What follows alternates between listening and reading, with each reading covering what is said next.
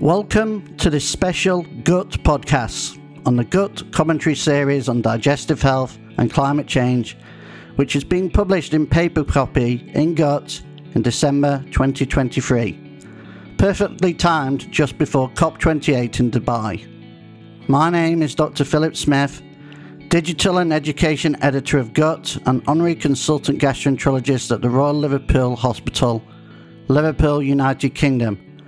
And I extend a very warm welcome to a fantastic panel of guests from literally around the globe who will now introduce themselves.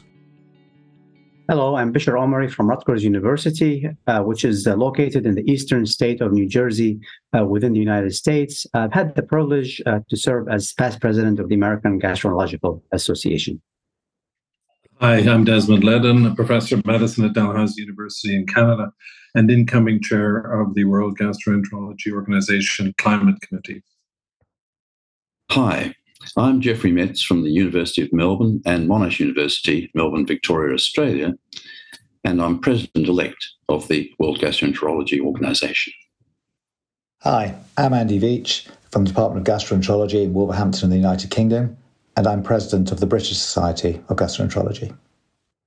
Hello, I am Guilherme Macedo, the head of the Department of Gastroenterology and professor at the Centro Hospitalar Universitário São João, Porto, Portugal, and the current president of the World Gastroenterology Organization. Hello, I am Mylene Perman from the Fiji National University, Suva, Fiji, and the head of School of Medical Science, and Fiji is very much on the front line of the climate change crisis. Thank you all for introducing yourselves.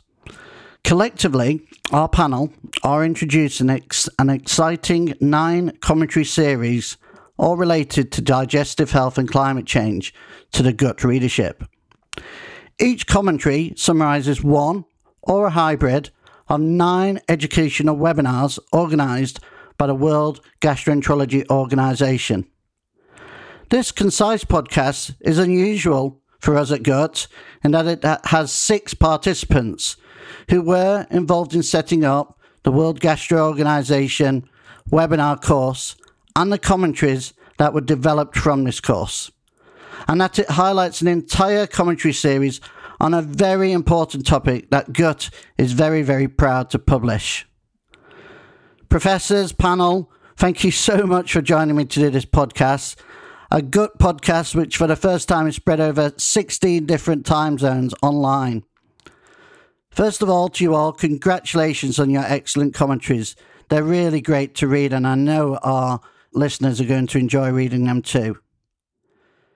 Firstly, could I ask Dr. Omari to briefly highlight the fundamentals of the climate change crisis in general, and specifically as related to digestive health, so our listeners fully appreciate this?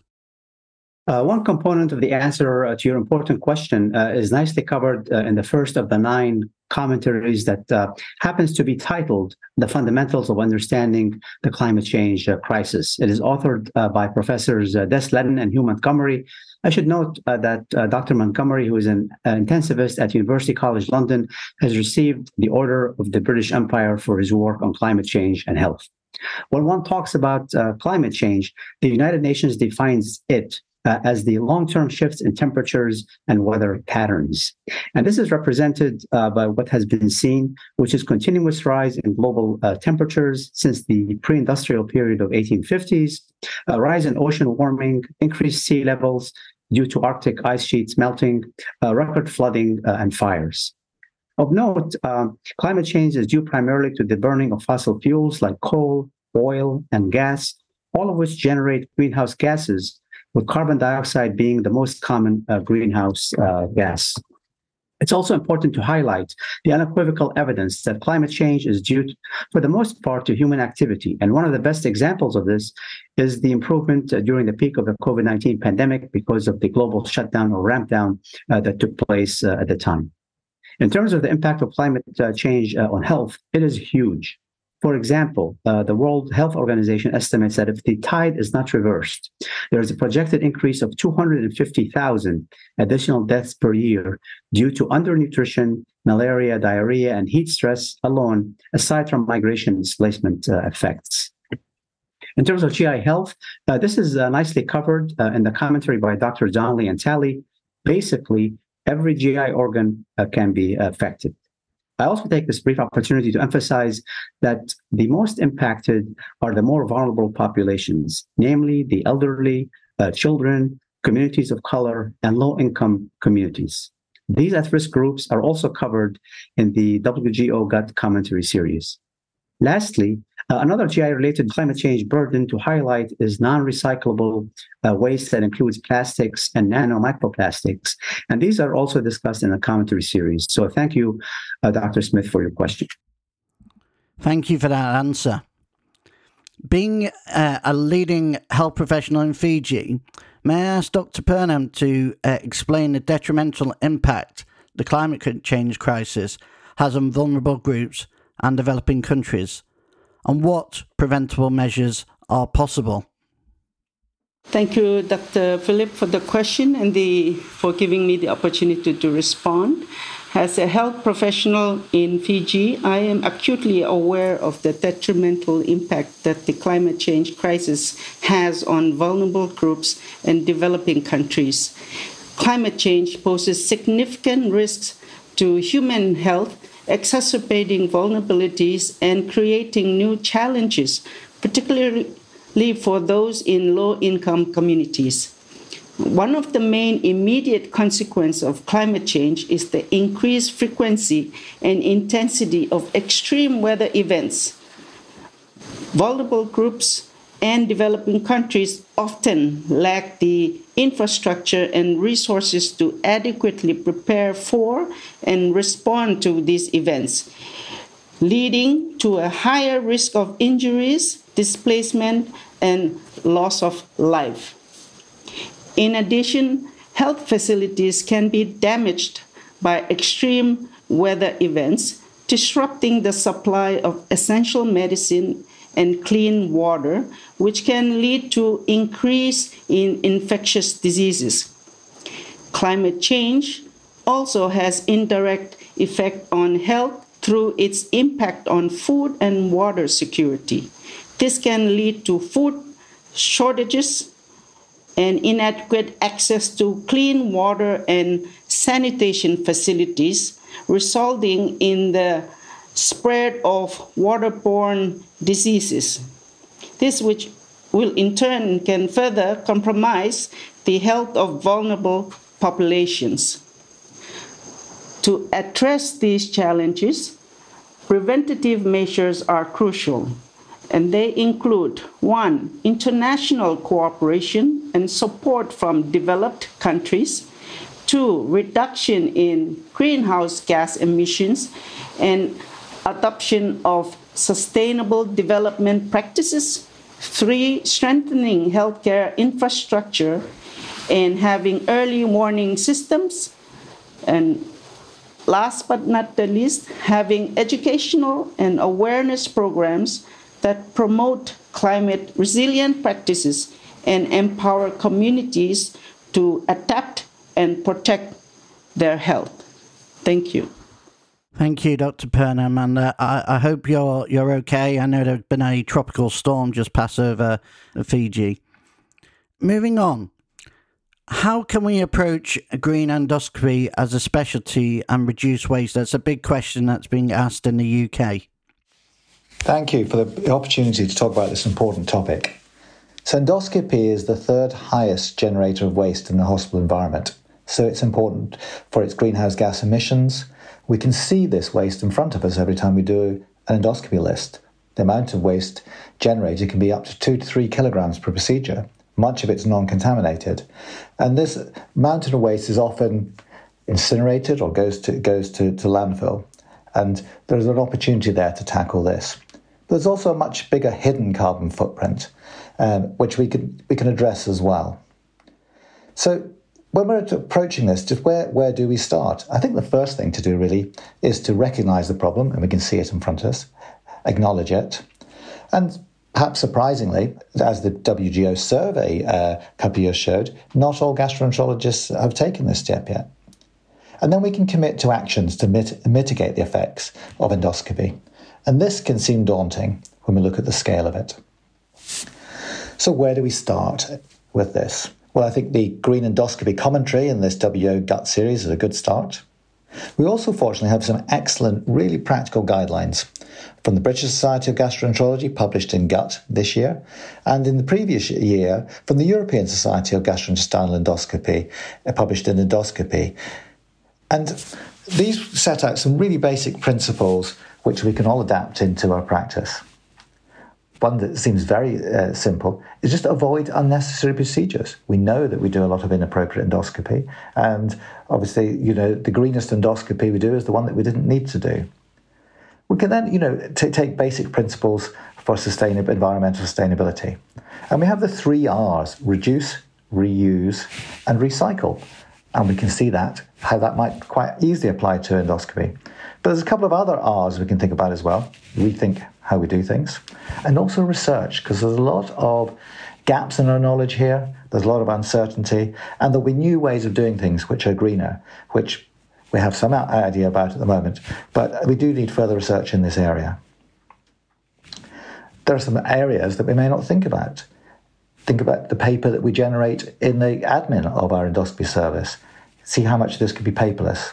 Think about what we can do to reduce travel for our patients, travel for our staff. Obviously, they need to come to the procedure, but there's a lot of pre-assessment and follow-up which can perhaps be done remotely. And we learned how to do this during the pandemic. The biggest burden of carbon emissions in endoscopy is in the supply chain, about 2/3 of this. Now, this is harder for us as individuals to deal with, but this is being tackled at government level in the UK and increasingly in other countries around the world. But we can have some influence, some of us who are leaders in our services, within the hospital procurement in our own environments. So getting started with it again can still seem daunting. I think we need green endoscopy champions. That might be one of us, might be you. But, this can be a doctor, it could be a nurse, or perhaps even more effectively, a manager. But we can have champions in our endoscopy service, but just think about our national endoscopy societies as well. And many endoscopy societies around the world are taking a lead on this. You'll be able to read about this in this commentary series. But if yours hasn't already, then perhaps suggest it. And if it is, then do please get engaged. And huge strides have been made in the past couple of years in gastroenterology societies around the world. And some have made huge strides in a very short time. So please do get started on this important work. Thank you. Thank you, Professor Veitch. So, Professor Ledden, I wondered if you could address the next question. What is the carbon footprint of a gastroenterology service, and what adaptation is needed? Yes, thanks very much, Dr. Smith, and thank you for the opportunity to speak to the membership. The carbon footprint of a gastroenterology service is the total amount of greenhouse gases emitted by our actions. And of course, carbon is the one we know most, but there are many other greenhouse gases involved as well. Healthcare contributes about 5% of national emissions generally. It's a bit higher in the United States. And certainly digestive healthcare is a significant contributor to health emissions. So we're a big player in this. A gastroenterology service is the full spectrum of digestive healthcare, which includes prevention, managing the referral process, diagnostic and therapeutic services, and follow-up care. And of course, it's all underpinned by the supply chain and the buildings and infrastructure which allow us to practice. And we know from the work done in mapping the carbon footprint of the NHS that the supply chain likely accounts for about 2/3 of the emissions associated with our care delivery. We have to admit, we do not yet have a comprehensive map of the carbon emissions associated with each step of digestive health service delivery, but we're getting close to defining it, especially in endoscopy. And in time, the other pieces which make up the carbon footprint of GI will be filled in.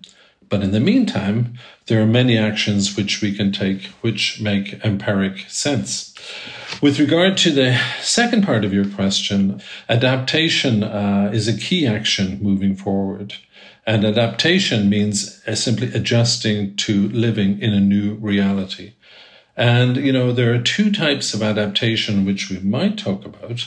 One is adapting to a new climate, and second is adapting to living in a new health system as it tries to meet the challenge of climate change. In the UK, I think maybe the main adaptation driver may be adjusting and contributing to systems change rather than adapting to a radically new physical environment. And that's not the case, of course, in many other countries, particularly low-income countries. Health services are increasingly committed to the cause of reducing carbon emissions, so we need to adapt as a discipline to that challenge and contribute positively. The major adaptation which we need to make, I think, is to factor in to how we practice not just the traditional metrics such as cost and benefit and outcomes, but the environmental cost as well, which to this point we've largely been ignoring. So the process of adaptation is well underway. Telemedicine is perhaps the most obvious example of adaptation to a new reality. And the work to allow us to make the most impactful adaptation changes is advancing quickly. So I think we'll see a lot more in this space in the near future. Thanks for the opportunity to contribute to this podcast. Thank you, Professor Ledden. Professor Metz, thank you for joining.